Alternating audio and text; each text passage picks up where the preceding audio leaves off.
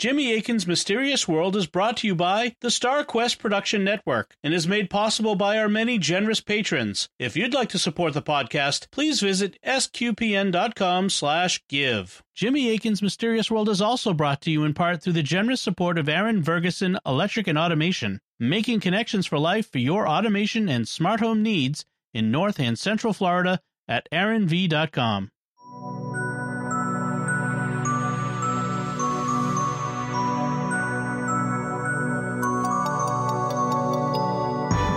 You're listening to episode 109 of Jimmy Akin's Mysterious World, where we look at mysteries from the twin perspectives of faith and reason. In this episode, we're talking about the Cottingley Fairies.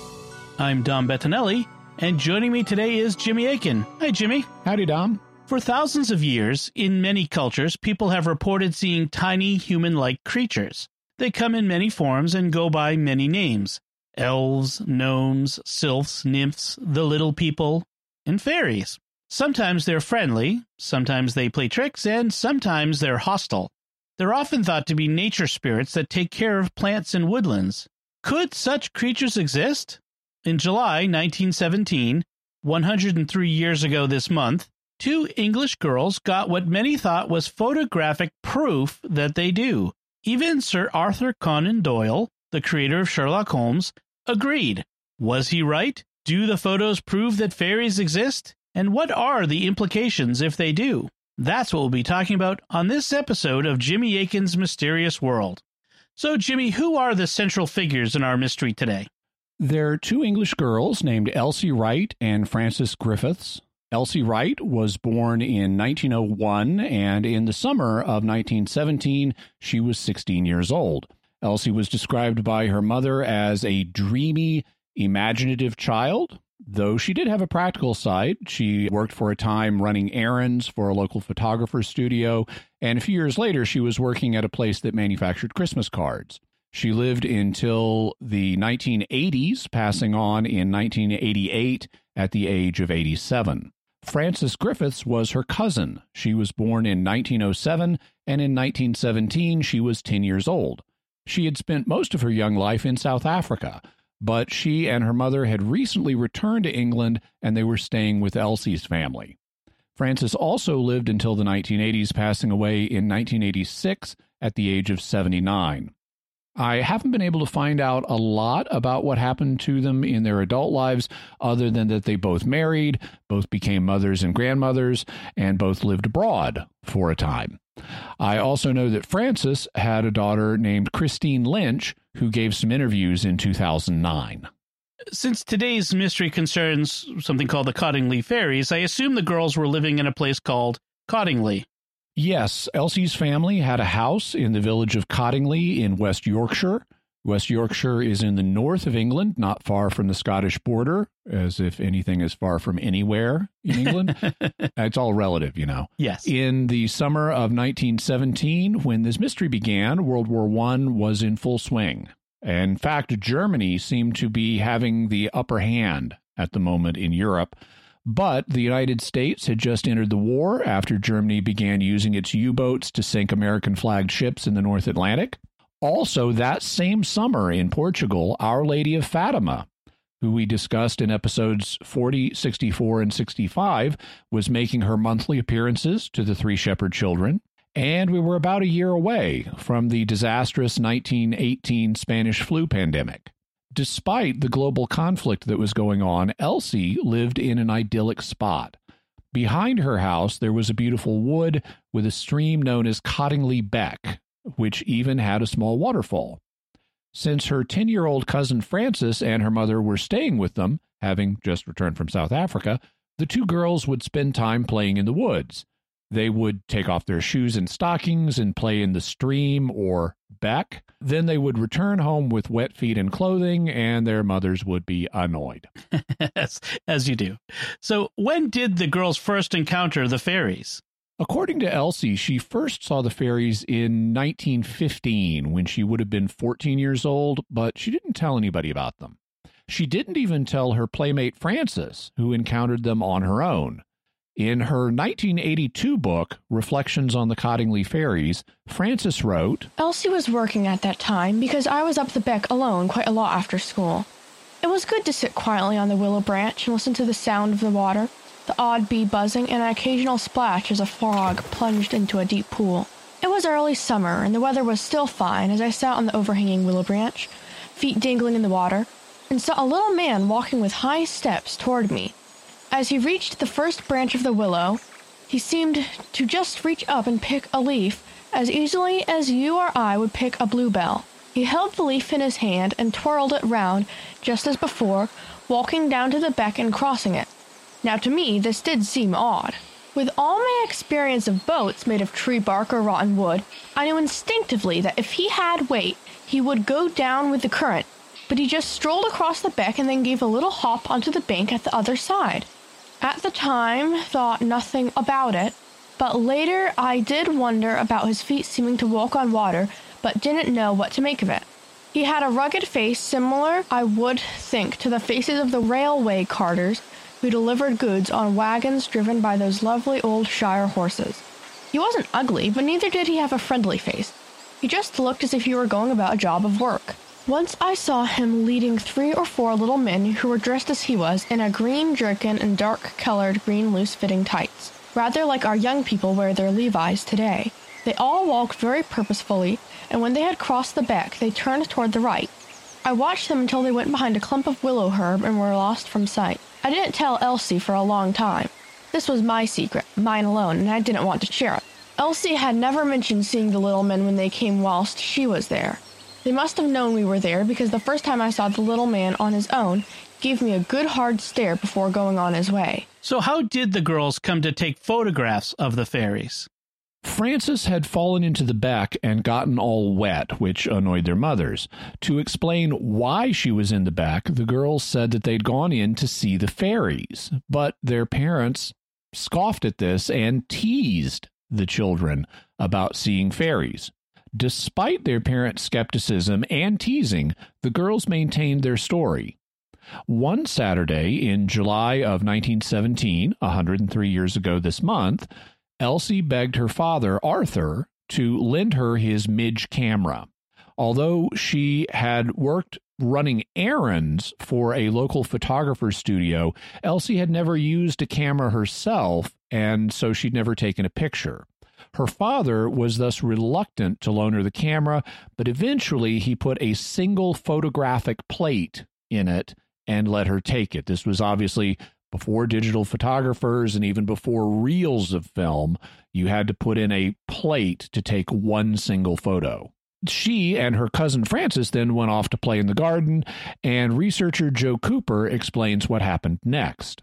They were away for about half an hour, and Mr. Wright developed the plate later in the afternoon. He was surprised to see strange white shapes coming up, imagining them to be first birds and then sandwich papers left lying around. In vain, Elsie, behind him in the darkroom, said they were fairies. In an interview aired many years later on Arthur C. Clarke's World of Strange Powers, Elsie and Frances remember this moment. Dad says, I'll tell you what it's coming up like, that picture you've taken. He says, it's very untidy. He says, you've been eating sandwiches, the sandwich paper's all sticking up. And then he says, oh, what's these little leg things down here? And Elsie shouted out, they've come out. So Arthur Wright saw the legs of the fairies and realized they weren't just sandwich papers. And just to be clear, this is the most famous of the Cottingley Fairy photos. This is the one that we're using as the artwork for this episode, and we'll have a link to where you can view all of the photographs that the girls took. In this photo, you see Frances, the 10-year-old cousin, looking over a bunch of vegetation at the camera with a group of 4 or 5 winged fairies dancing around her. A month or so later, Mr. Wright loaned the camera to the girls again, and this time they came back with another photograph. This one featured 16-year-old Elsie sitting on the grass in the woods with a winged gnome in front of her. What was the reaction of the girls' parents to seeing these photos? They were very skeptical. Mr. Wright thought that the photos were, quote, nothing but a prank, and that the girls had faked them somehow. The parents tried to get the girls to admit this, but they didn't. Mr. Wright and his wife Polly also searched the girls' bedroom and wastebasket looking for scraps of cutouts or pictures of fairies, but they didn't find anything. Mr. Wright did, however, refuse to lend the camera to the girls anymore, and so there would be no more pictures for the time being. So then how did the photos come to the attention of the public? Did they send them to the press? No, according to the Standard account, the disbelieving parents had no interest in doing that and exposing their family to ridicule. However, the photos were eventually shared. In 1918, Frances sent a letter to a friend of hers in Cape Town, South Africa, named Joanna Parvin. She wrote, Dear Joe, I hope you are quite well. I wrote a letter before, only I lost it or got mislaid. Do you play with Elsie and Nora Biddles? I am learning French, geometry, cookery, and algebra at school now. Dad came home from France the other week after being there 10 months, and we all think the war will be over in a few days. We are going to get our flags to hang upstairs in our bedroom. I am sending 2 photos, both of me, one of me in a bathing costume in our backyard. Uncle Arthur took that, while the other is of me with some fairies up the back. Elsie took that one. Rosebud is as fat as ever, and I've made her some new clothes. How are Teddy and Dolly? Notice how she just casually and matter-of-factly drops that one of the pictures is of me with some fairies up the back, as if it's no big deal. On the back of that photo, Frances wrote, Elsie and I are very friendly with the Beck fairies. It is funny, I never used to see them in Africa. It must be too hot for them there. The thing that really started the Cottingley Fairy sensation, though, was something that Elsie's mother, Polly Wright, did. She was interested in theosophy and would go to theosophical lectures. Theosophy is a religion that was started in the 1800s by Madame Helena Blavatsky, and we will be discussing it in future episodes.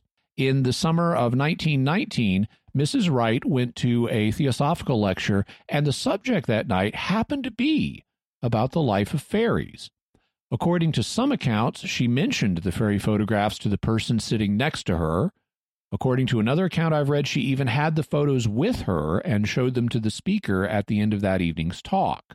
There was an interest in the photos, and they were put on display at a bigger event, an annual conference that the Theosophical Society held a few months later in the nearby town of Harrogate. At the conference, they were seen by noted theosophical lecturer and investigator Edward Gardner. And once that happened, as Sherlock Holmes would say, the game was afoot. Speaking of Sherlock Holmes, how did Sherlock Holmes' creator, Sir Arthur Conan Doyle, get involved? In addition to being an author of detective fiction, Conan Doyle was, at this point in his life, very interested in psychic and paranormal research. He was not a theosophist himself, but he knew theosophists and was on friendly terms with them. He himself was a spiritualist. Spiritualism was another movement that got started in the 1800s, and it was devoted to contacting the dead with seances. In any event, news of the fairy photos was spreading through the circles in which Conan Doyle circulated, and in May of 1920, a friend told him about them. Conan Doyle then teamed up with Edward Gardner, and they started investigating and writing about the case. In fact, it was Conan Doyle who first published the photos and wrote about them in the press. His article appeared in the December or Christmas 1920 issue of The Strand magazine, the same magazine in which he originally published the Sherlock Holmes stories, though at this point Sherlock was getting near the end of his career and there would only be about a dozen more stories published. In his article on the fairies, Conan Doyle used pseudonyms to protect the privacy of the girls and their families, but just like in episodes 93 and 94 on Bridey Murphy, investigators quickly figured out who they were, and the family dropped their objection to having their names publicly known. What was Conan Doyle's initial reaction to seeing the photographs? Both he and Edward Gardner were very intrigued, but neither accepted the photos uncritically. In fact, they took them to a series of photographers and photographic experts to ask their opinions. In a letter to Conan Doyle, Gardner explained that at the very beginning of his investigation, when I at length obtained a view of the rather poor prints, it so impressed me, I begged for the actual negatives. These I submitted to 2 first-class photographic experts, one in London and one in Leeds. The first, who was unfamiliar with such matters, declared the plates to be perfectly genuine and unfaked, but inexplicable. The second, who did know something of the subject and had been instrumental in exposing several psychic fakes, was also entirely satisfied. Then they took them to other experts, including from places like the Kodak Company, which still existed and was a big thing in photography at the time. And one thing that the experts agreed on was that the photographs had not been double exposed. A double exposure happens when you take two photographs using the same piece of film, so one appears on top of the other.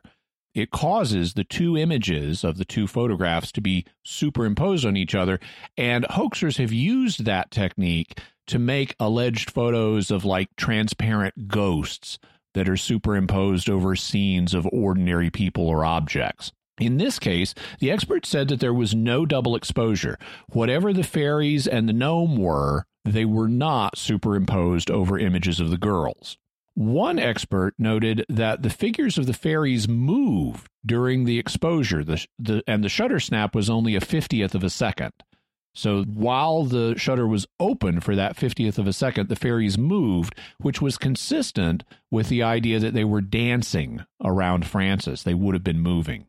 Other experts they talked to said that they couldn't find any evidence of a double exposure or another trick, but they weren't prepared to say that the pictures were genuinely paranormal, since by doing careful work in their photography studios, they thought they could produce similar pictures. By the time he wrote his article for the Christmas issue of The Strand, Conan Doyle had enough confidence that the pictures were real that he began the article this way. Should the incidents here narrated and the photographs attached hold their own against the criticisms which they will excite, it is no exaggeration to say that they will mark an epoch in human thought. I put them and all the evidence before the public for examination and judgment. If I am myself asked whether I consider the case to be absolutely and finally proved, I should answer that in order to remove the last faint shadow of doubt, I should wish to see the result repeated before a disinterested witness. At the same time, I recognize the difficulty of such a request, since rare results must be obtained when and how they can. But short of final and absolute proof, I consider, after carefully going into every possible source of error, that a strong prima facie case has been built up. The cry of fake is sure to be raised and will make some impression upon those who have not had the opportunity of knowing the people concerned, or the place. On the photographic side, every objection has been considered and adequately met. The pictures stand or fall together. Both are false or both are true. All the circumstances point to the latter alternative.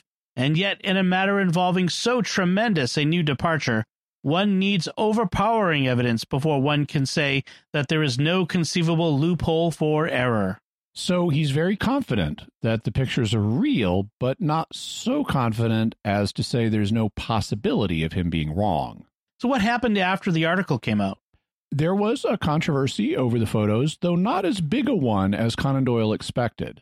Some of the papers in Yorkshire itself made rather extensive inquiries, and it was reported that they asked all the local photographers for a considerable radius around to find out if they were accomplices in faking photos, but none said that they were. One investigator was sent from the Westminster Gazette to get to the bottom of the whole matter. He interviewed the people involved, including the parents and the girls, but he ultimately concluded that he wasn't able to get evidence that would either prove or disprove the fairies, so his investigation was inconclusive. He was able, though, to validate the reporting that had been done up to that time. The things that Gardner and Conan Doyle were saying were accurate. The family members were still acknowledging the same sequence of events that had been reported. But they were a bit frustrated with all the attention they were receiving. Both Elsie's father, Arthur, and Elsie herself said that they were fed up with the whole thing. Nevertheless, they did not change their stories. Conan Doyle said he wanted to see the phenomenon replicated before disinterested observers. Did that happen? Up to a point, Lord Copper. Fairies are apparently really shy, which is why we don't see them all the time, so they wouldn't come out for just anybody. They did trust the girls, however, so they were willing to come out for them and be photographed again. Apparently, fairies are normally seen by children and people with psychic powers, and according to the theory, they won't usually manifest for normal people. And once a child hits puberty, their ability to see fairies starts to diminish and is typically gone by the time they reach adulthood. This was a source of concern for Gardner and Conan Doyle, since it was now 1920 and the girls were considerably older. Frances was now 13 and Elsie was 19. They were afraid that they wouldn't have many opportunities, at least many more opportunities, for the girls to get photographs of the fairies. This was in part because the girls seemed to need to be together to do this. Apparently, their individual psychic vibrations weren't usually enough to summon the fairies. It needed to be a combination of both girls.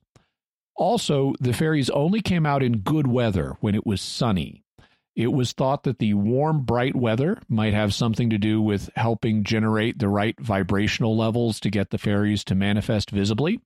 But bright, sunny weather isn't always on offer in Yorkshire, which further limited the times that the girls could get photographs. Nevertheless, Gardner gave the girls some cameras, and better ones than their father had, and asked them to do what they could. He also gave them a bunch of plates of film that had, without his knowledge, been secretly marked by Gardner's supplier of plates, which meant that the girls couldn't substitute other plates for them as some kind of trickery. Were they able to get more photos? Yes, in the summer of 1920, they were able to get 3 more photos, all using the plates Gardner had given them. The first was of Frances with a fairy leaping towards her. Some who saw the photo thought the fairy was flying, but the girls explained it was only leaping, which is why you can see a tiny bit of blur around Frances's head as she's pulling it back to avoid the fairy smacking her in the face. The second was a picture of a fairy offering Elsie a flower.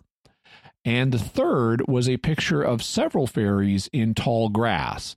The girls titled this photo Fairies and Their Sunbath, like they're here sunbathing in the grass, though others referred to it as the fairies' bower, meaning a kind of shelter in the garden. And did they try again in the summer of 1921? They did, and this time the girls were given really high-quality cameras, including a stereoscopic camera, meaning one that could photograph objects in 3D.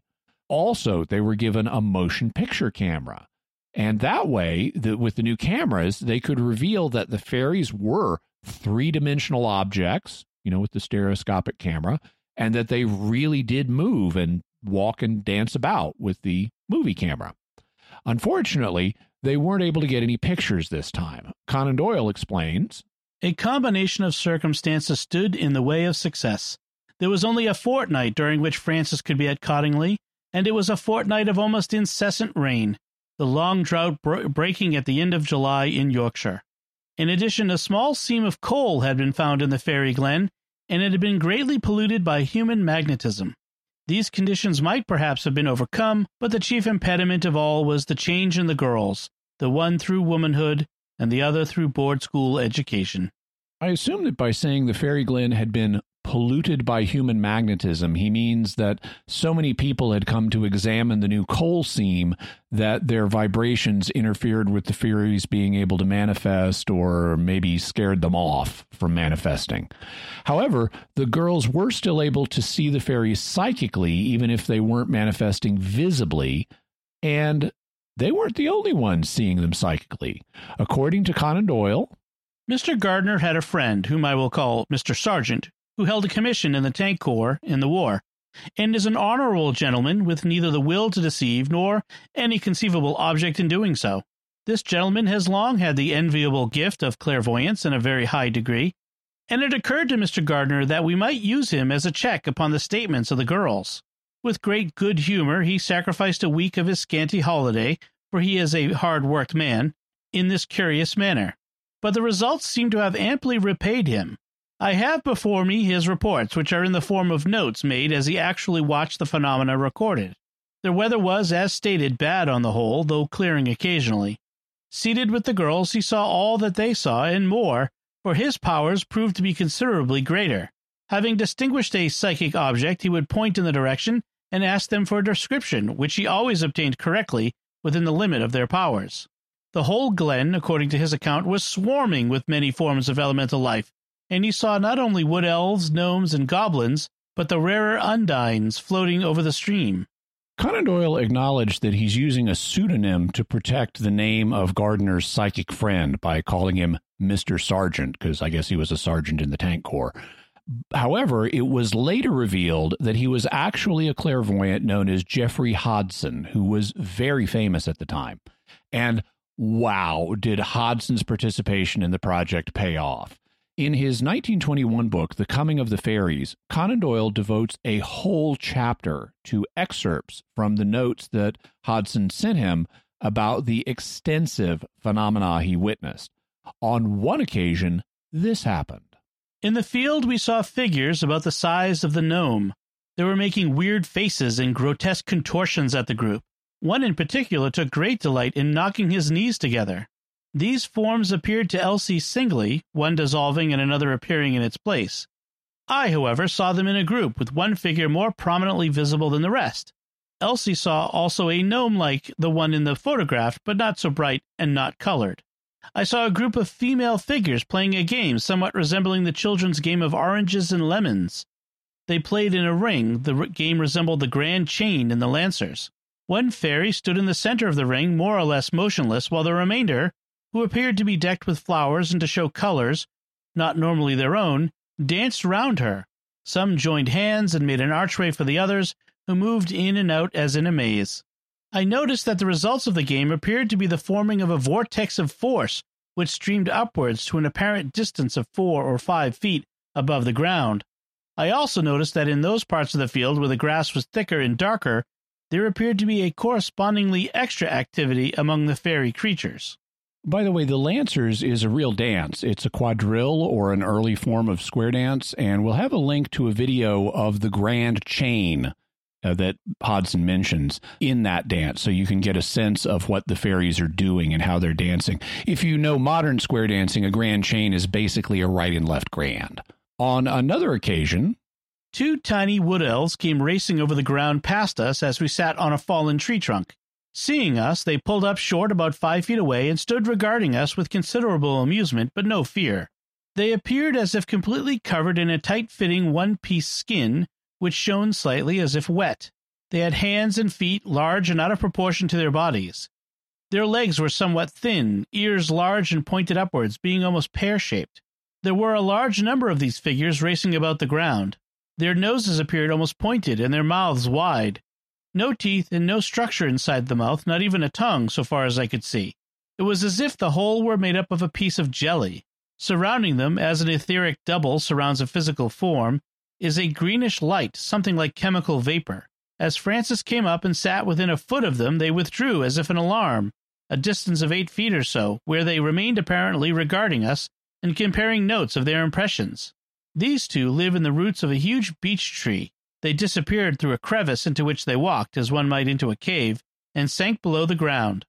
And there were many more such occasions described in Hodson's notes, but these will give you a taste of what he and the girls saw. If you want to read more about all the cute fairies and the odd, playful activities and how they cared for plants and things, check out that chapter in Conan Doyle's book, The Coming of the Fairies. It's quite extensive. So how did people explain all the reports of this fairy activity? Well, of course, some people were skeptical and dismissed it all as hoaxes and imagination. I particularly like a quip that was made by one critic at the time. He said, "Knowing children, and knowing that Sir Arthur Conan Doyle has legs, I decide that the Miss Wrights have pulled one of them." Yeah, but other people took the accounts at face value and believed them. In fact, after Conan Doyle's 1920 article came out, he got letters from all over the world from people who also reported seeing fairies.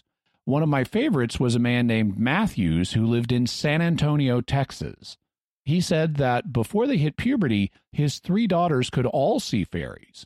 Conan Doyle reports, "These children seem to have gone into a trance state before they found themselves in the country of the fairies, a country of intelligent beings very small, 12 to 18 inches high, According to their accounts, they were invited to attend banquets or celebrations, excursions on beautiful lakes, etc. Each child was able to entrance instantly. This they always did when they visited fairyland, but when the fairies came to them, which was generally in the twilight, they sat in chairs in normal state watching them dance. The father adds, "My own children learned in this way to dance, so that at local entertainments, audiences were delighted, though they never knew from what source they learned." My correspondent does not say whether there is a marked difference between the European and the American type of fairy. No doubt, if these results are confirmed and followed up, there will be an exact classification in the future. I love the idea of learning to dance from Texas fairies and then showing off the results at a local party. There also was a third theory that some people held. It was an intermediate idea between outright rejection of the phenomena and also full belief as fairies. Some people claimed that the fairies, including ones in the photographs, might be thought forms. This meant that they would be formed by the thoughts of the girls. In other words, they were psychic projections constructed by thought. In some of the literature of the period, you'll find references to tulpas, which are either the same or at least a similar concept, depending on how tulpa and thought form get defined.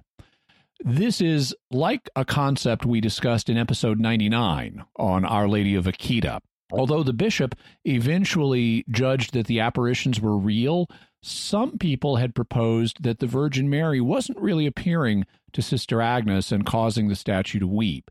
Instead, it was Sister Agnes's own ectoplasmic powers, so she was subconsciously causing the statue to weep using her psychic powers without meaning to.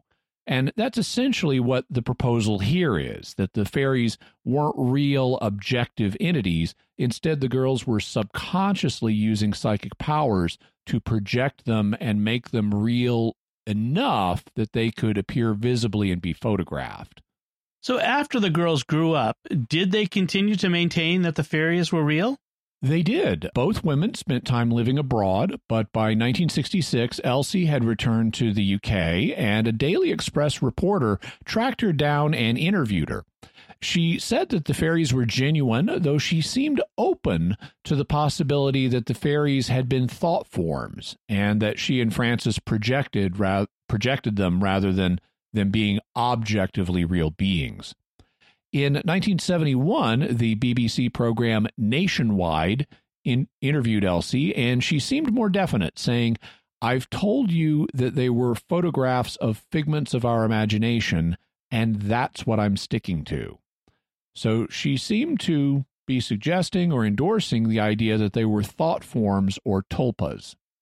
But they continued to maintain that the photographs were genuine. In 1976, the cousins were interviewed by Yorkshire Television, and they said this. Did you in any way fabricate those photographs? Of course not. You tell us how she could do it, and we'll tell us. Yeah. And then we'll tell you. Remember, she was 16. I was 10. So they were definitely sticking with their story. Interest in the Cottingley Fairies continued to come in waves over the years.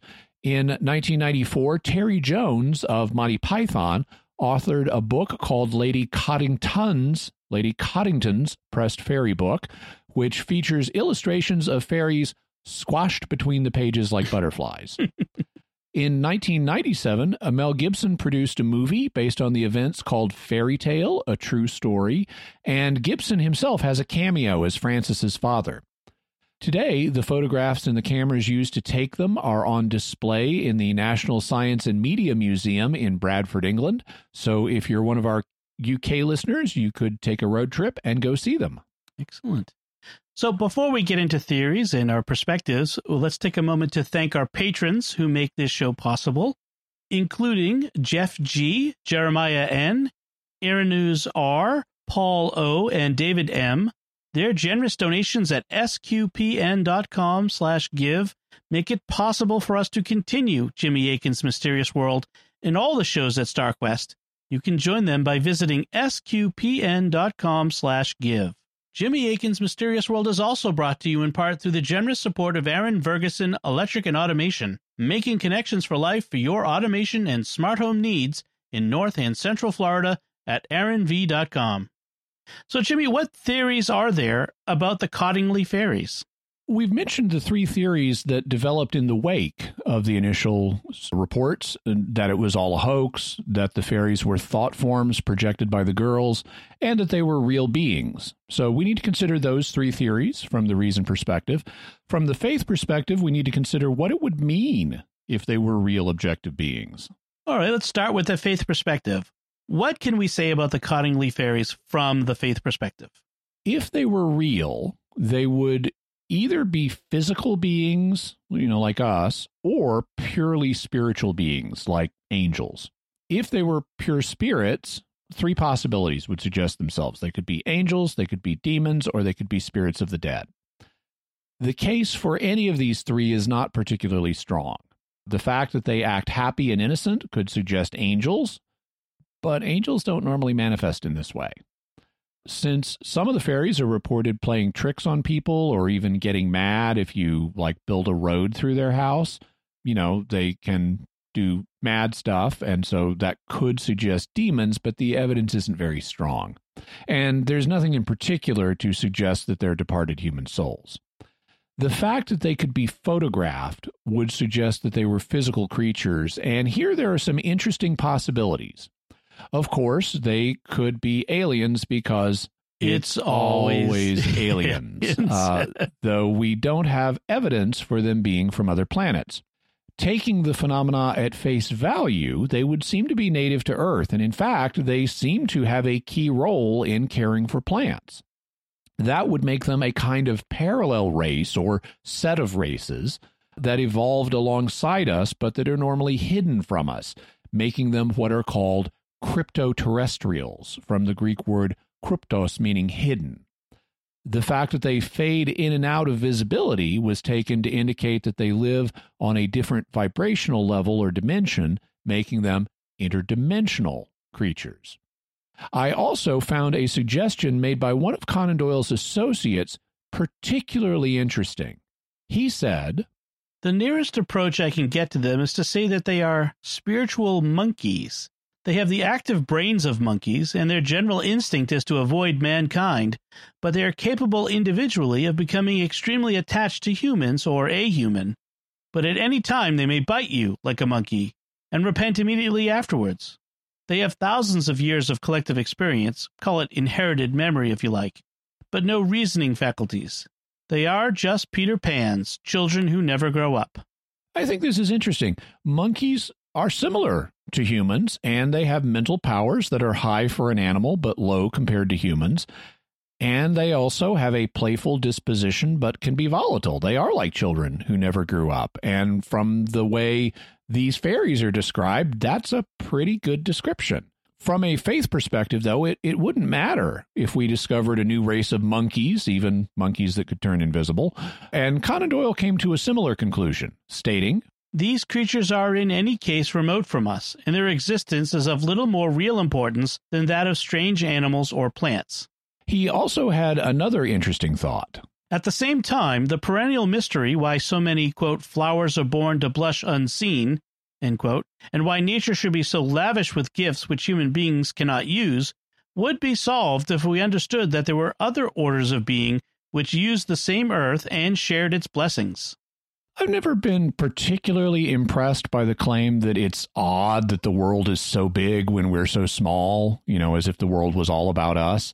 God can enjoy his own creation, whether anyone else sees it or not, just like an artist can be pleased with his own artwork, even if he never puts it on display in a gallery. But it is possible that there are other intelligent creatures, whether they're angels or aliens or interdimensionals or cryptoterrestrials or fairies, who can also admire creation. All right, so that's the faith perspective. What can we say about the Cottingley Fairies from the reason perspective?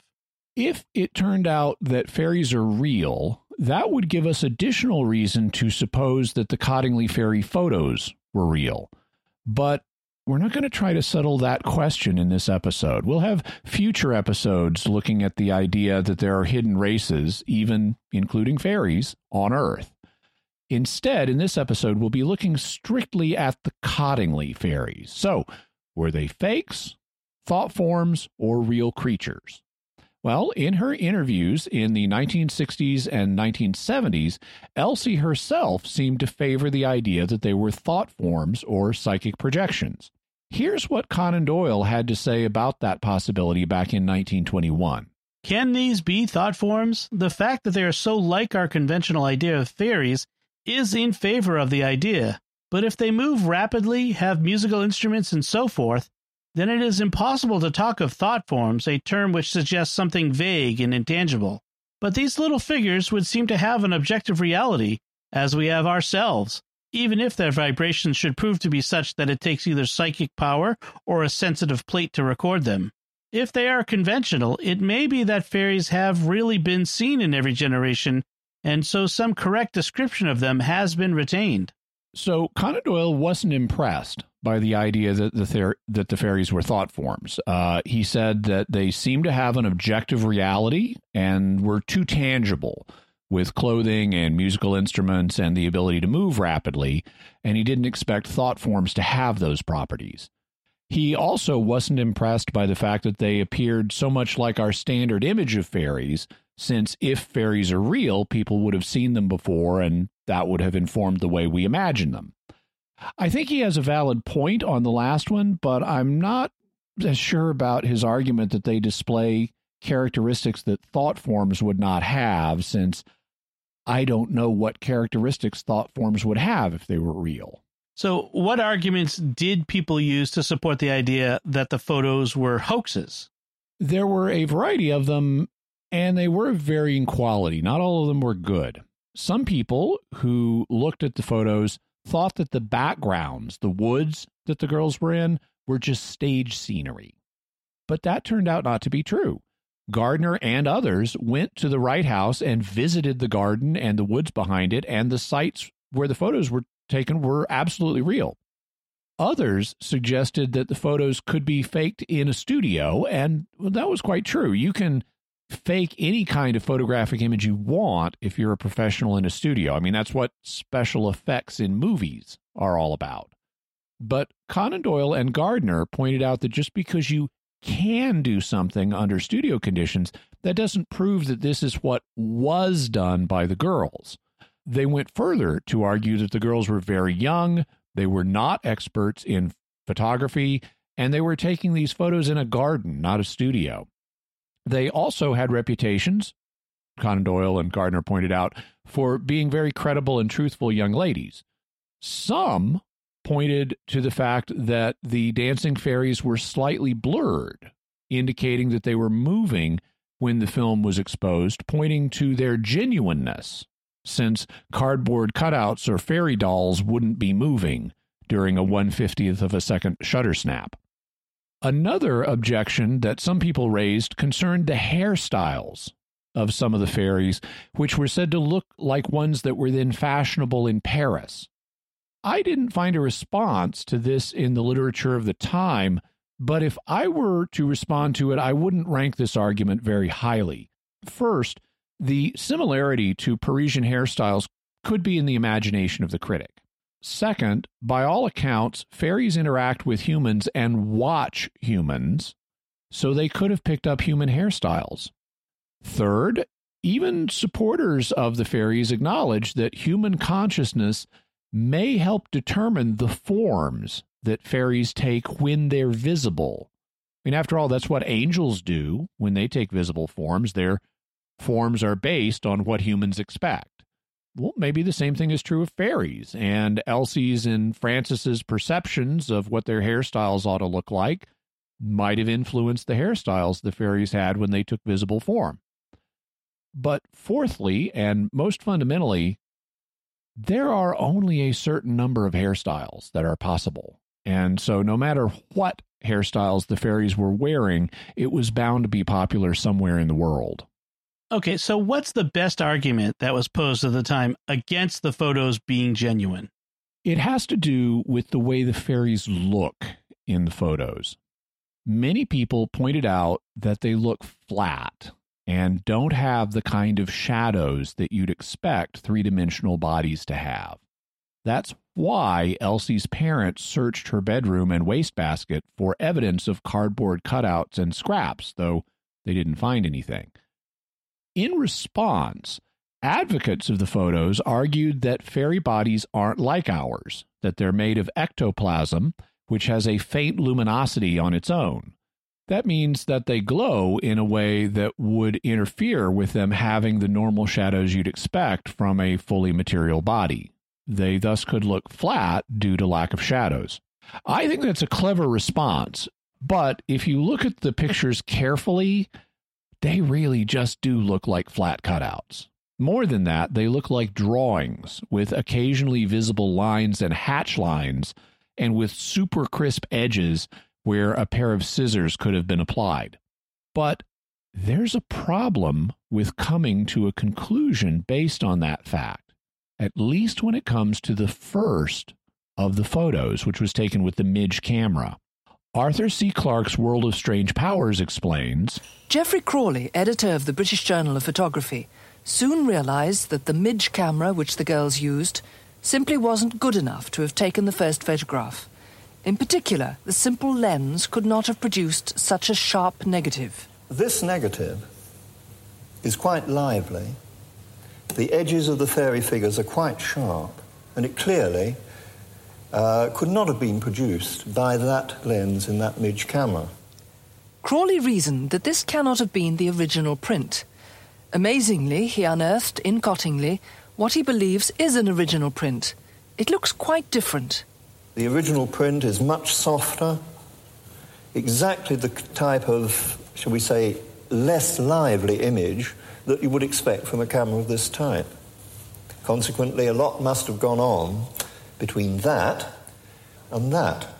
Crawley believes that the photograph was retouched by an expert. So, what you would have to do is, first of all, make yourself a fresh negative of this. And you retouch that negative, you improve it with an airbrush, and people were very skilled in those days, possibly more skilled than today even. He thinks that the man behind it was Edward Gardner, believer in fairies and friend of Conan Doyle. And that's not at all unreasonable. In fact, it doesn't even mean that there were shenanigans going on with the first photo. By the way, we'll have a link to what Crawley believes was an original print, so you can see the difference between it and the published version of the first photo.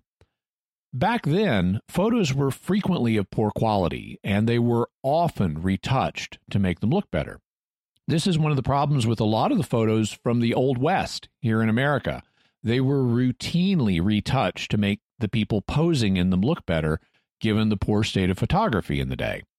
It was a normal thing, and if you look closely at Old West photos, you can often tell how they've been retouched. So you can imagine if Edward Gardner or someone else early in the story gets a fairy photo that's fuzzy or has poor contrast or things like that, he might well and innocently take it to a photographer and say, hey, can you retouch this and clean it up for me? The intent wouldn't be to deceive people, but to help them more clearly see what the photograph recorded. It would be the 1920s equivalent of using digital enhancement to improve a photo today to make it clearer. But because of the retouching process they used back then, it means that the flatness and edges of the fairy images in the first photo might be due to the retouching process, making it hard to argue either way for these characteristics. You know, it could be flat and look flat and have weird edges because of retouching or because it's a cutout. Could be either one. So then what about the pictures taken in 1920? They were taken with better cameras, but I also don't have a way to rule out the possibility that they were retouched as well. I can say that despite the better cameras, they also display fairies that look like flat cutouts. Further, I find it very suspicious that in 1921, when the girls were given cameras capable of taking 3D images and taking motion pictures, they were unable to get any photographs, allegedly due to the weather and other factors. Those cameras would have revealed if the fairies were 3D figures capable of motion, and that's exactly when the girls didn't get any fairy photos. Are there any arguments about the images that you find conclusive?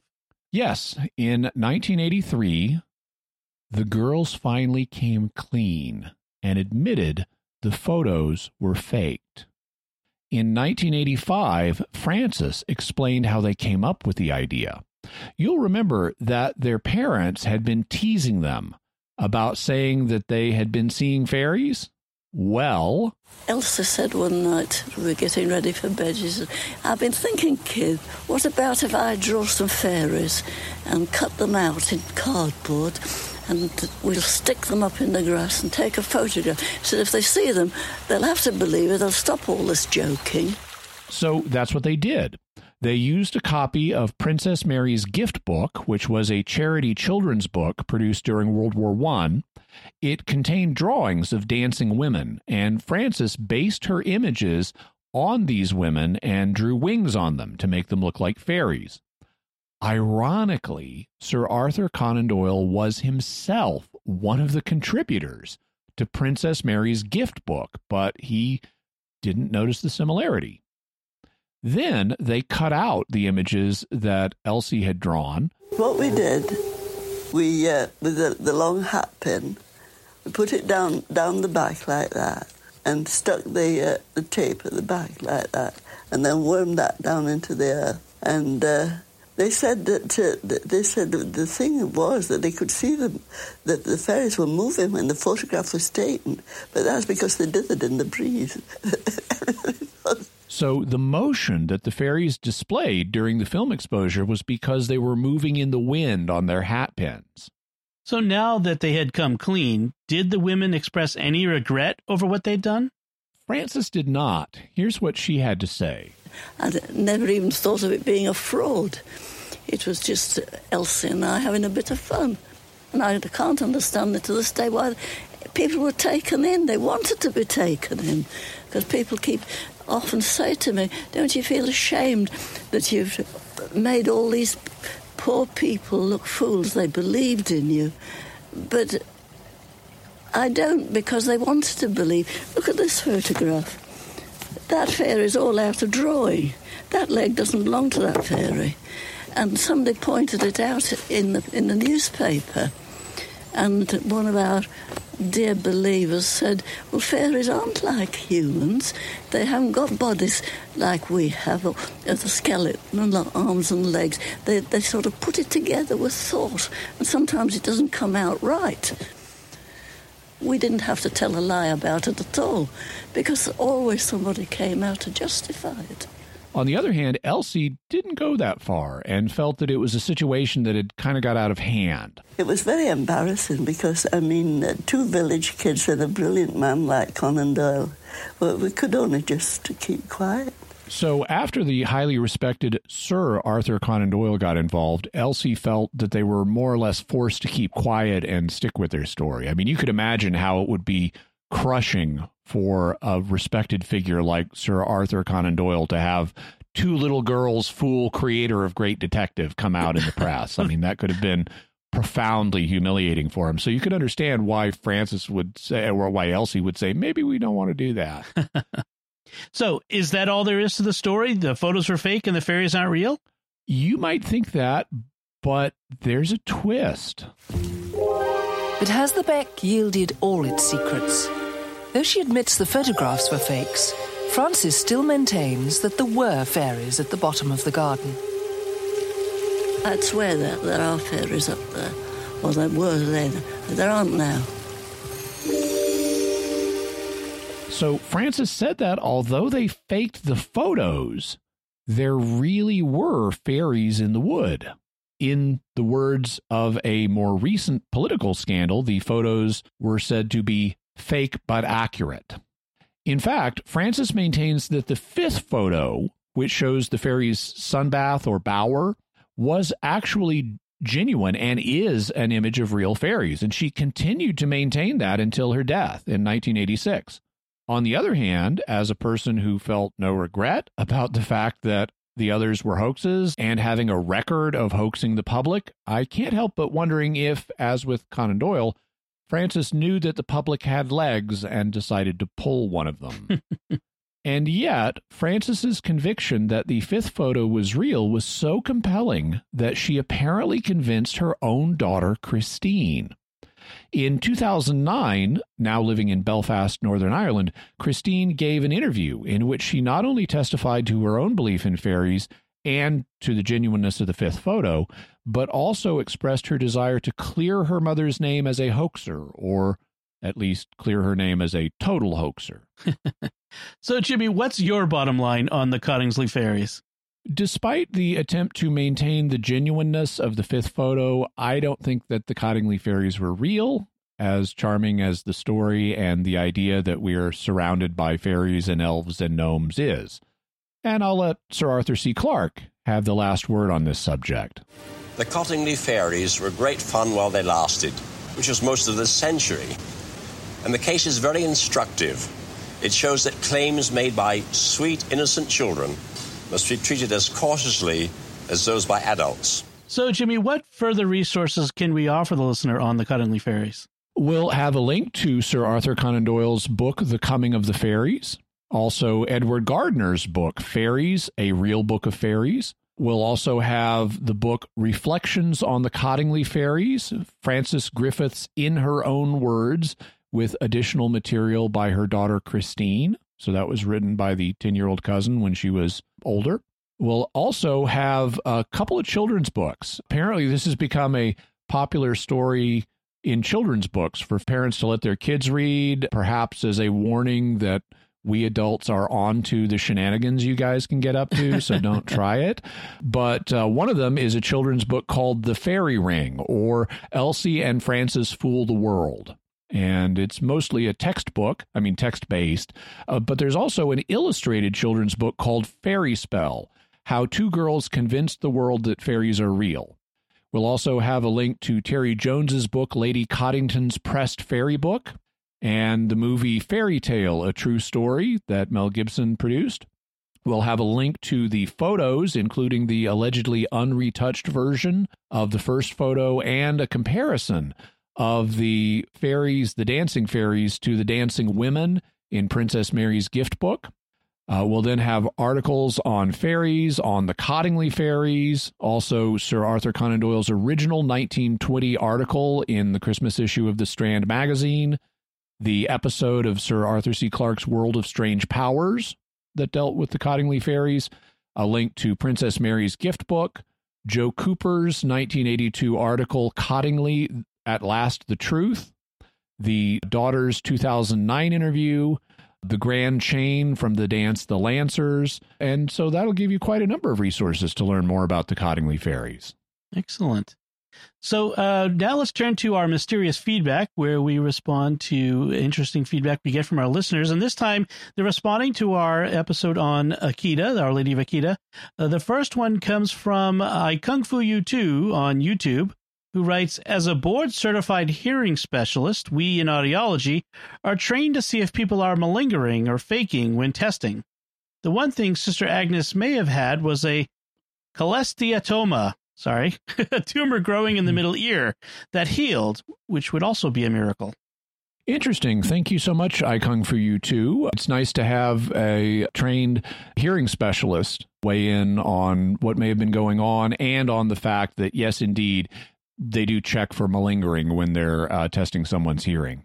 Patrick Peters writes on YouTube, the words depicting God as super wrathful in apparitions make me question their authenticity. I would be careful in applying that as a test of authenticity. If you read the public revelation, especially found in the Old Testament, but even to some extent in the New Testament, you have some pretty wrathful language that's used to describe God's justice. It's balanced in other passages by very positive language about God's mercy and loving kindness. And so the two types of language have to be understood in harmony with each other. They have to be held in tension as both shedding lights on different aspects of God's character. And so if a particular apparition uses wrathful language, I wouldn't automatically dismiss it or discount it on those grounds, because similar language gets used even in public revelation. Though, having said that, we are living in a different age where people are more aware of God's mercy than in the Old Testament. So you would expect that to be found as well. But in an individual case, the consciousness of the seer may be affecting how the message is coming through and what message is being received. Okay. Brian writes via email, when you discuss the possibility that the phenomena were caused by fraud, you concentrated on the possibility that Sister Agnes perpetrated the fraud and how hard such a fraud would have been to pull off. What about the possibility that the entire religious community was in on the fraud or some subset of the community? Actually, we mentioned that at least briefly. One of the things that came out in the analyses of the blood, sweat, and tears were that they had 3 different blood types. If I remember correctly, it was A, B, and O. And the natural way to explain 3 blood types would be 3 confederates, all cooperating with different aspects of a hoax. Having said that, the bishop, there are other possible explanations, but like, Mary's making some kind of statement about universal love of people of all blood types, but the bishop did end up signing off on the medical miracles and judged that the apparition was real. But yeah, we acknowledged that possibility, although it went by kind of briefly. Stephen writes via email, why did Bishop Ito have to contact the Archbishop of Tokyo to create a commission to investigate the apparition of Our Lady of Akita? Is this process, that is, reaching out to the Metropolitan, required in initiating these types of investigations? Not typically. One thing that I think was likely affecting the situation was when these phenomena started, it was before the Congregation for the Doctrine of the Faith had released its 1978 document on how to deal with apparitions. And so there may have been less certainty about what the bishop would need to do. And thus he checked with the apostolic nuncio, who said, why don't you talk to the Archbishop of Tokyo? So it may have just been because of the lack of clarity about the procedures for investigating this at the time. On the other hand, when bishops are investigating this kind of stuff, they keep in touch with Rome about it. They don't want Rome being surprised. And so it could have been natural to notify the nuncio in any event about this. And maybe the Archbishop of Tokyo had access to better experts or something. It's like, hey, why don't you talk to the guy who can get an expert anywhere in Japan instead of just your diocese. And that could also just be formalities. I mean, Japan is known for having a politeness culture, and I can imagine politeness even in this country involving talking to the local bishop before you tap an expert in his diocese and drag him into a potentially controversial Marian apparition investigation in your diocese. Right. Michael writes on Facebook, great episode. I'd heard of Akita, but was not aware of the details. Thank you for your balanced exploration of the events. I definitely want to learn more. Our Lady of Akita, pray for us. Thank you, Michael. Glad you appreciate the balanced approach that we try to bring to these issues. And indeed, whether under the title Our Lady of Akita or some other title, may the Virgin Mary pray for us. Oli on Facebook writes, I read or rather learned about Our Lady of Akita on YouTube. I was really into this. What triggered my mind was that there were actually devout Catholics in Japan. I thought they all practiced Shinto and had never heard of fellow Catholics in Japan before.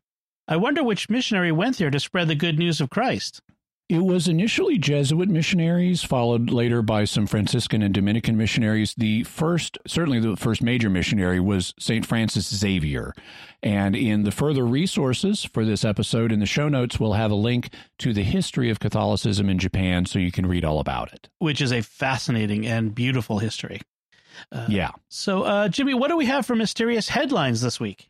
Well, since we were dealing with mythical paranormal creatures like the Cottingley Fairies today, I thought we'd do a Loch Ness Monster theme. Yay. Just up over the border in Scotland.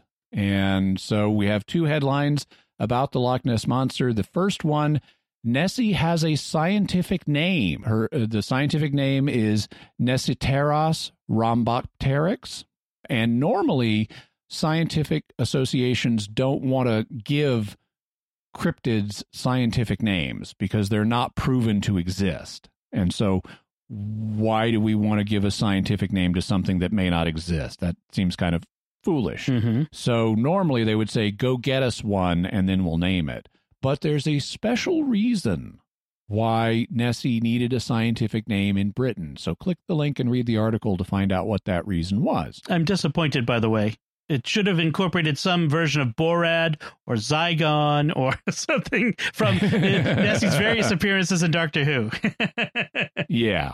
The other link is about a bomber that was mistaken for the Loch Ness Monster. Back in 1940, they were testing a new bomber for use in World War II, they were testing a bomber in any event. It crashed in Loch Ness.